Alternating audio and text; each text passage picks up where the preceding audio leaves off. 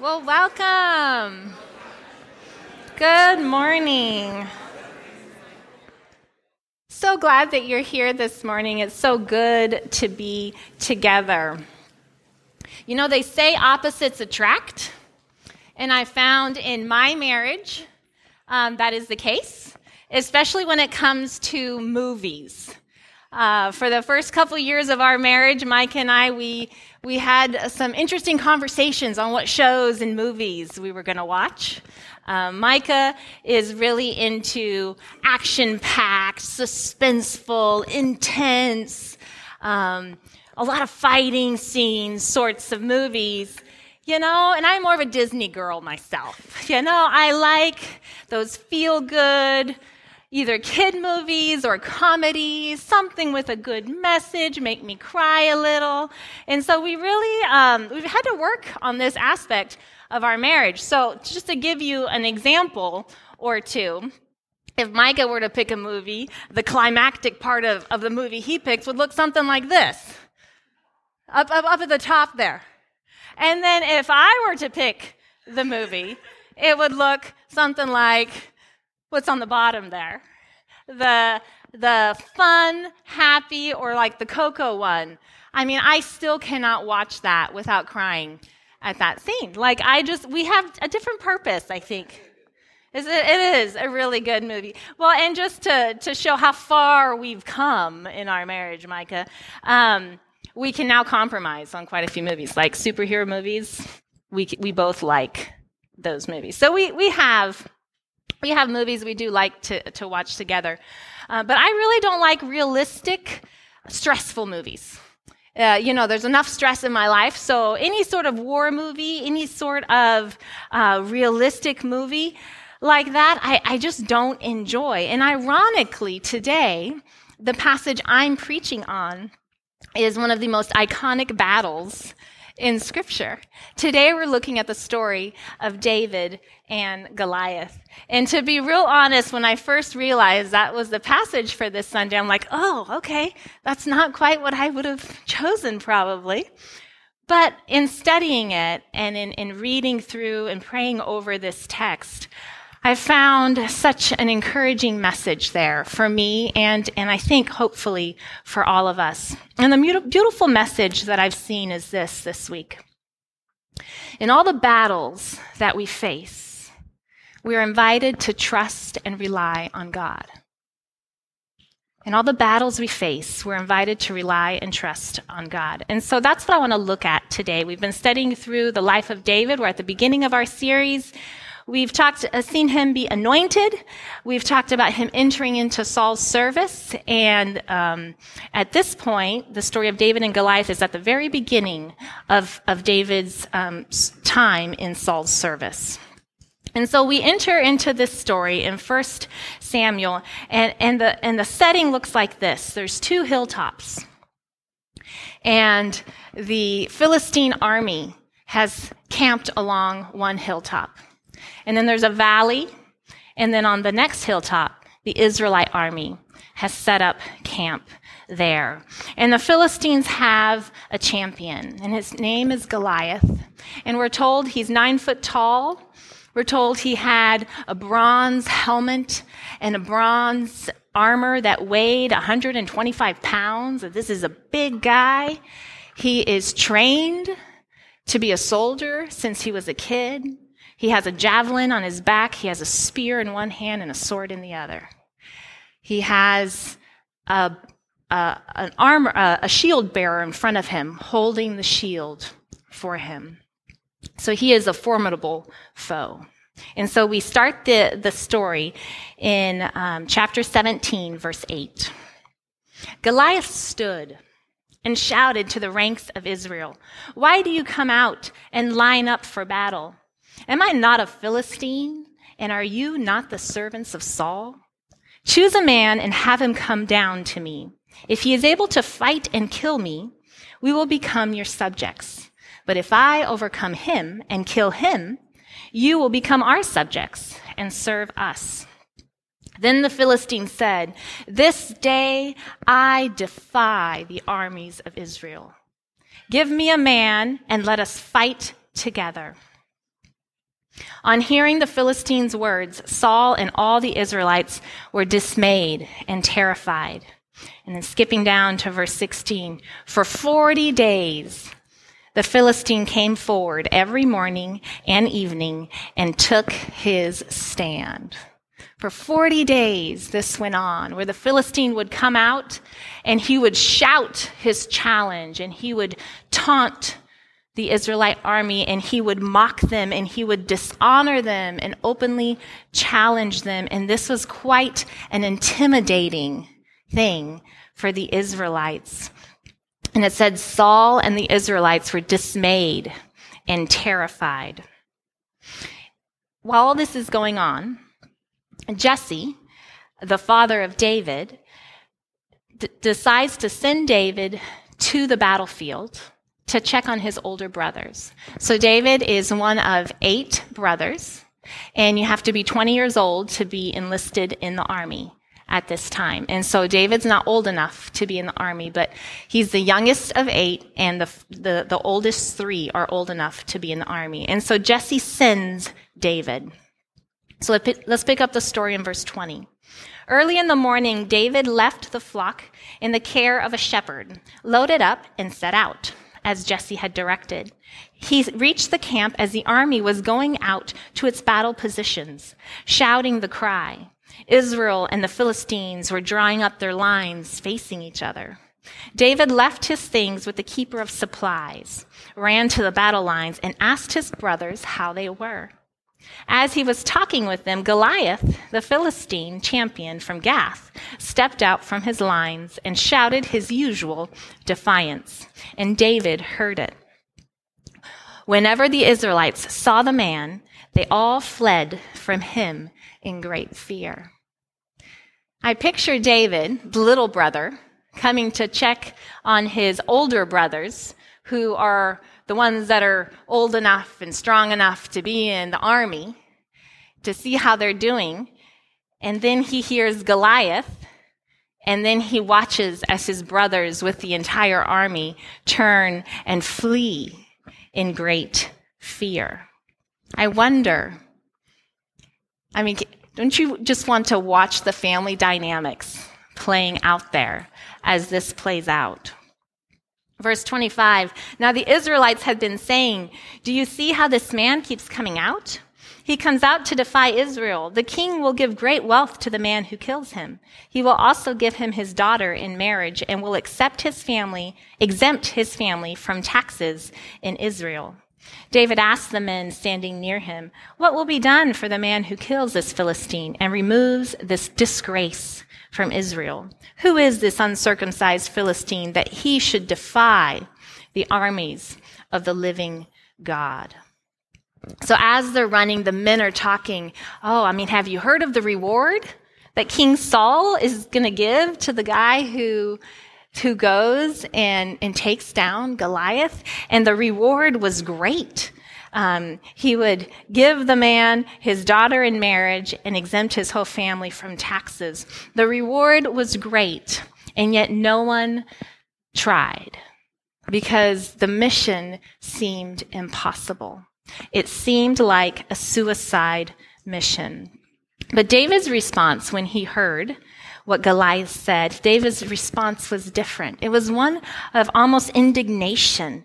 He said, who is this man that would mock the God of Israel? Who is this man who would put disgrace on Israel? And he was responding not out of fear. And so verse 31, what David said was overheard and reported back to King Saul, and Saul sent for him. And David said to Saul, let no one lose heart on account of this Philistine. Your servant will go and fight him.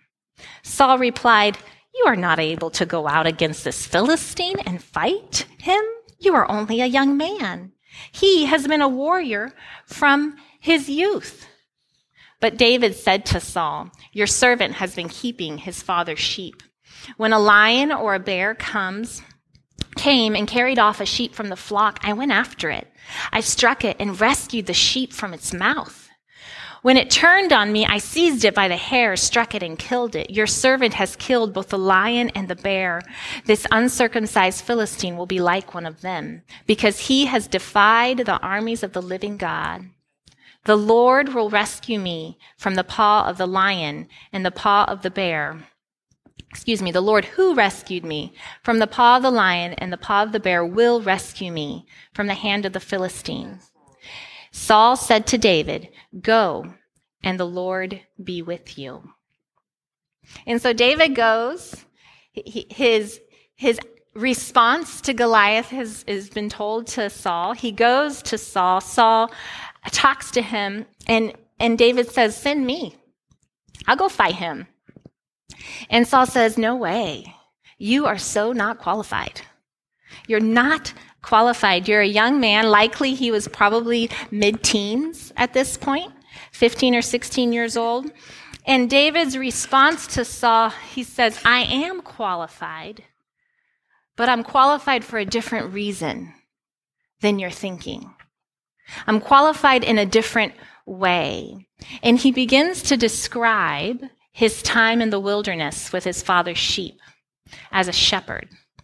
He begins to describe how he cared for the sheep and how he defended the sheep from wild animals, and how when wild animals attacked and carried the sheep off, he went after them, and how God helped him to defeat the wild animals. And what I love about verse 37 says this: "The Lord who rescued me from the paw of the lion and the bear will rescue me from the hand of this Philistine." What I love about that phrase, that verse, is that it shows us that in the wilderness, David came to know God as his shepherd. David was a shepherd in the wilderness. He knew what it meant to lay your life down for the sheep. And David came to know God as his shepherd in that place. The story continues in verse 38. Then Saul, having said, "Go, and the Lord be with you," Saul dressed David in his own tunic. He put a coat of armor on him and a bronze helmet on his head. David fastened on his sword over the tunic and tried walking around. All he did was trying to walk. And because he was not used to them, it says he fastened the sword over the tunic and tried walking around, but because he was not used to them, he couldn't do it. "I cannot go in these," he said to Saul, "because I am not used to them." So he took them off, and then he took his staff in his hand, chose 5 smooth stones from the stream, and put them in the pouch of his shepherd's bag, and with his sling in hand, approached the Philistine. I think I probably would have done the same thing Paul did here. Prepared David as much as I could. See, this is what Saul knows. He knows armor and weapons. This is what makes sense to Saul.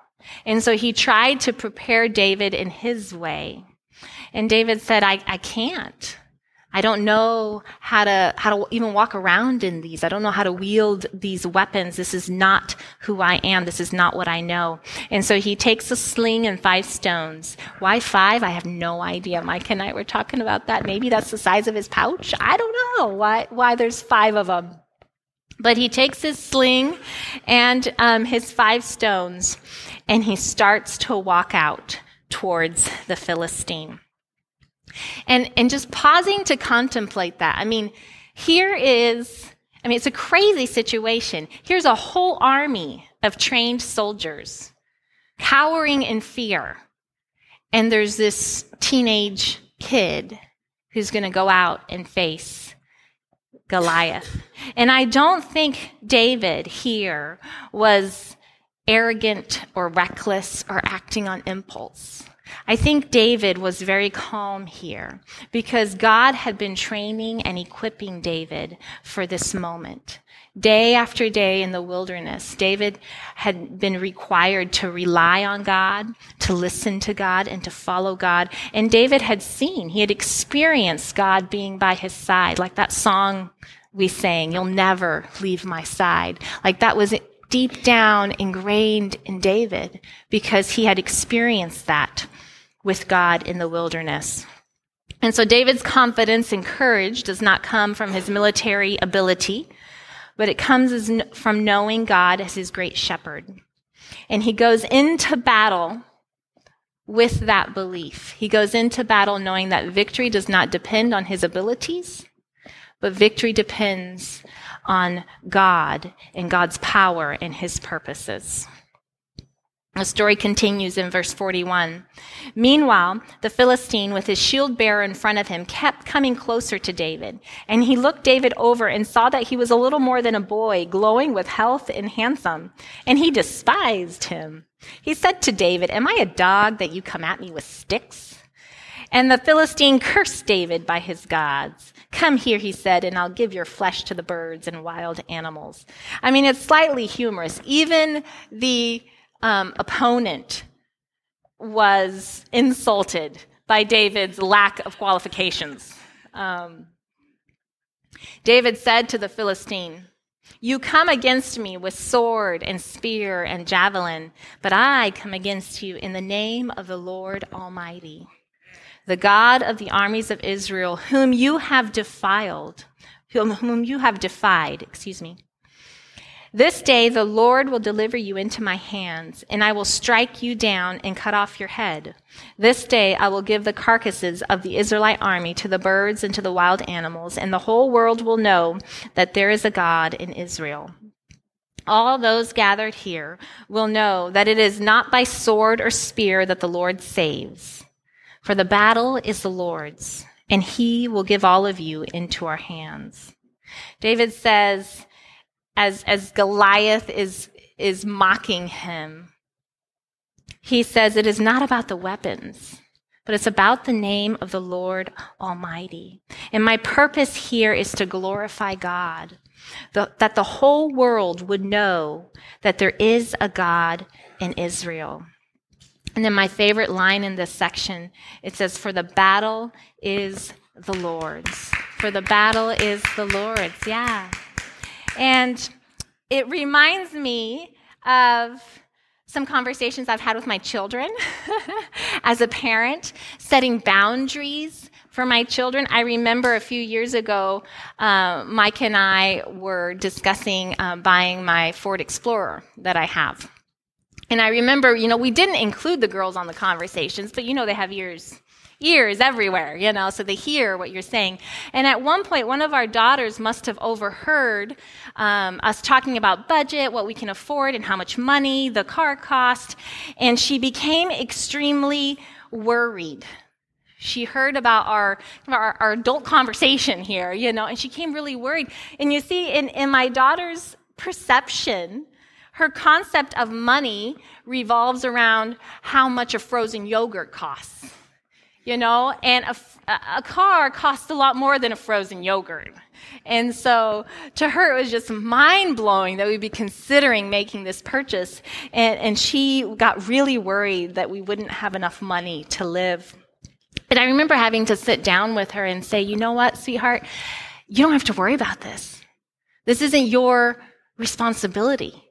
This is for mom and dad to take care of. You just get to come along for the ride in the new car when we buy it, That's your job." And David comes in to this situation that's pretty scary. And he comes in knowing that the battle is the Lord's. The battle is the Lord's. And he understood that the battle was not his, and it was God who was going to make things happen. And so verse 48, as the Philistines moved closer to attack him, David ran quickly toward the battle line to meet him. Reaching into his bag and taking out a stone, he slung it and struck the Philistine on the forehead. The stone sank into his forehead, and he fell face down on the ground. So David triumphed over the Philistine with a sling and a stone. Without a sword in his hand, he struck down the Philistine and killed him. And everyone that day knew that it was God who had won the battle. Because there's no way David have been able to do that on his own. And because I don't like war movies, we're not going to read the next few verses. I heard you whispering over there. Yeah. Let's just leave out some of those details. I really don't like war. I am very thankful. I am very thankful that in my life, I don't have to face these kinds of battles. I know some have, and that's a pretty scary place to be. In my life, I'm thankful I don't have to face these kinds of battles. However, I know that we all have battles of our own. And so I invite us to ask today, what are the kinds of battles that we're facing today? Some of those may be personal battles, may have to do with some heartache, some pain in your life, might have to do with some tragedies and broken relationships, maybe, in your life. Maybe it has to do with medical issues and pain. Maybe it has to do with addictions. There are other battles that are a little bit larger in scope than just us. But battles that are going on in our local community, in our nation, in our world, dealing with injustice and oppression, dealing with broken systems, human suffering and pain. And so the battles are out there. It's not hard to see them. The headlines are full of them. And here's why I love this story. Even though I don't like battles, here's why I love this story. It's because we're invited to engage with God. We're invited to rely on God, to trust more fully in God, and let Him fight the battles. Sometimes it can seem like there's two options. Either I just dive in and fight the battle myself and really dig deep, or I just disengage and I just ignore that battle is there and I live in my own little bubble. And I think God is calling us to a third way, to engage with God, to join God where He is working, to trust Him to be our great shepherd. David knew what it meant to be a shepherd because he was a shepherd, to be there day in and day out, to care and to provide for his sheep, to defend and rescue them. And David wrote this. He wrote this psalm. For many of us, it's familiar. Let's read it again with this lens. The Lord is my shepherd. I lack nothing. He makes me lie down in green pastures. He leads me beside quiet waters. He refreshes my soul. He guides me along the right paths for His name's sake. Even though I walk through the darkest valley, I will fear no evil, for You are with me. Your rod and Your staff, they comfort me. The Lord is my shepherd. He's the one who's there day in, day out, taking care of me, providing for us, defending and rescuing. And His purpose is to lead the sheep, His children, to quiet waters and to green pastures. His purpose is to refresh our souls. And sometimes as we go to those quiet waters and to those green pastures, we have to pass through really dark valleys. And we experience pain and suffering and brokenness. And it is in those times when we get to remember that we don't have to fight alone, that the Lord walks with us. He is a great shepherd and on whom we can rely. David says, You are with me, and Your rod and Your staff, they comfort me, because the rod and the staff is what the shepherd used to protect, to clear out the way, to take care of the sheep. So as we kind of draw to a conclusion here, I want to recognize that I'm presenting two very different images here that seem kind of contrary. So you have this image of a battle and a war scene. And then you have this image of a great shepherd who cares for his sheep. And it's this paradox in this story that gave me great hope. It is in this paradox where I found such encouragement this week. Yes, the valleys we face can be very dark. And also, our great shepherd walks with us through those valleys, leading us. The battles we face can seem impossible on our own, yea, even unsurmountable. And also, we don't have to fight them alone. God is with us. He equips us and stays by our side. So I want to leave you with questions to ponder how this applies in your life. Where is God calling us? Where is God calling you to engage this week? Where is God calling you to engage? How is he calling you and us to lay down our self-reliance and rely more fully on him? How do we lay down our self-reliance and rely on him? And lastly, what does it look like for us to trust God more fully this week? In specific things in your life, what does it look like to trust God more fully this week? I like to propose that a good place to start would be to spend some extra time with God this week and ask him these questions. Where do you want me to engage? How do I rely on you? How do I trust you? What does it look like for me in my life? Let's pray. Dear God, we just thank you for being our great shepherd. Lord, we thank you that you will never leave us and that you walk with us. Lord, that you call us to rely on you. And God, as a people, we confess that that is really hard. That we are independent people and we like to be competent and we like to rely on ourselves. And so, God, we come to you and we ask you to teach us to rely on you, to teach us to trust you. And God, when we go through the dark valleys, thank you for being by our side. Help us to see you. Help us to feel you in those times. We pray this in Jesus' name. Amen. So I want to leave you with this benediction. May we find the courage to relinquish self-reliance and rely on God alone. May we more fully trust in God to fight our battles. May we learn to listen to the voice of the great shepherd leading us to green pastures and quiet waters. And may we daily see God's goodness and love. Have a great week.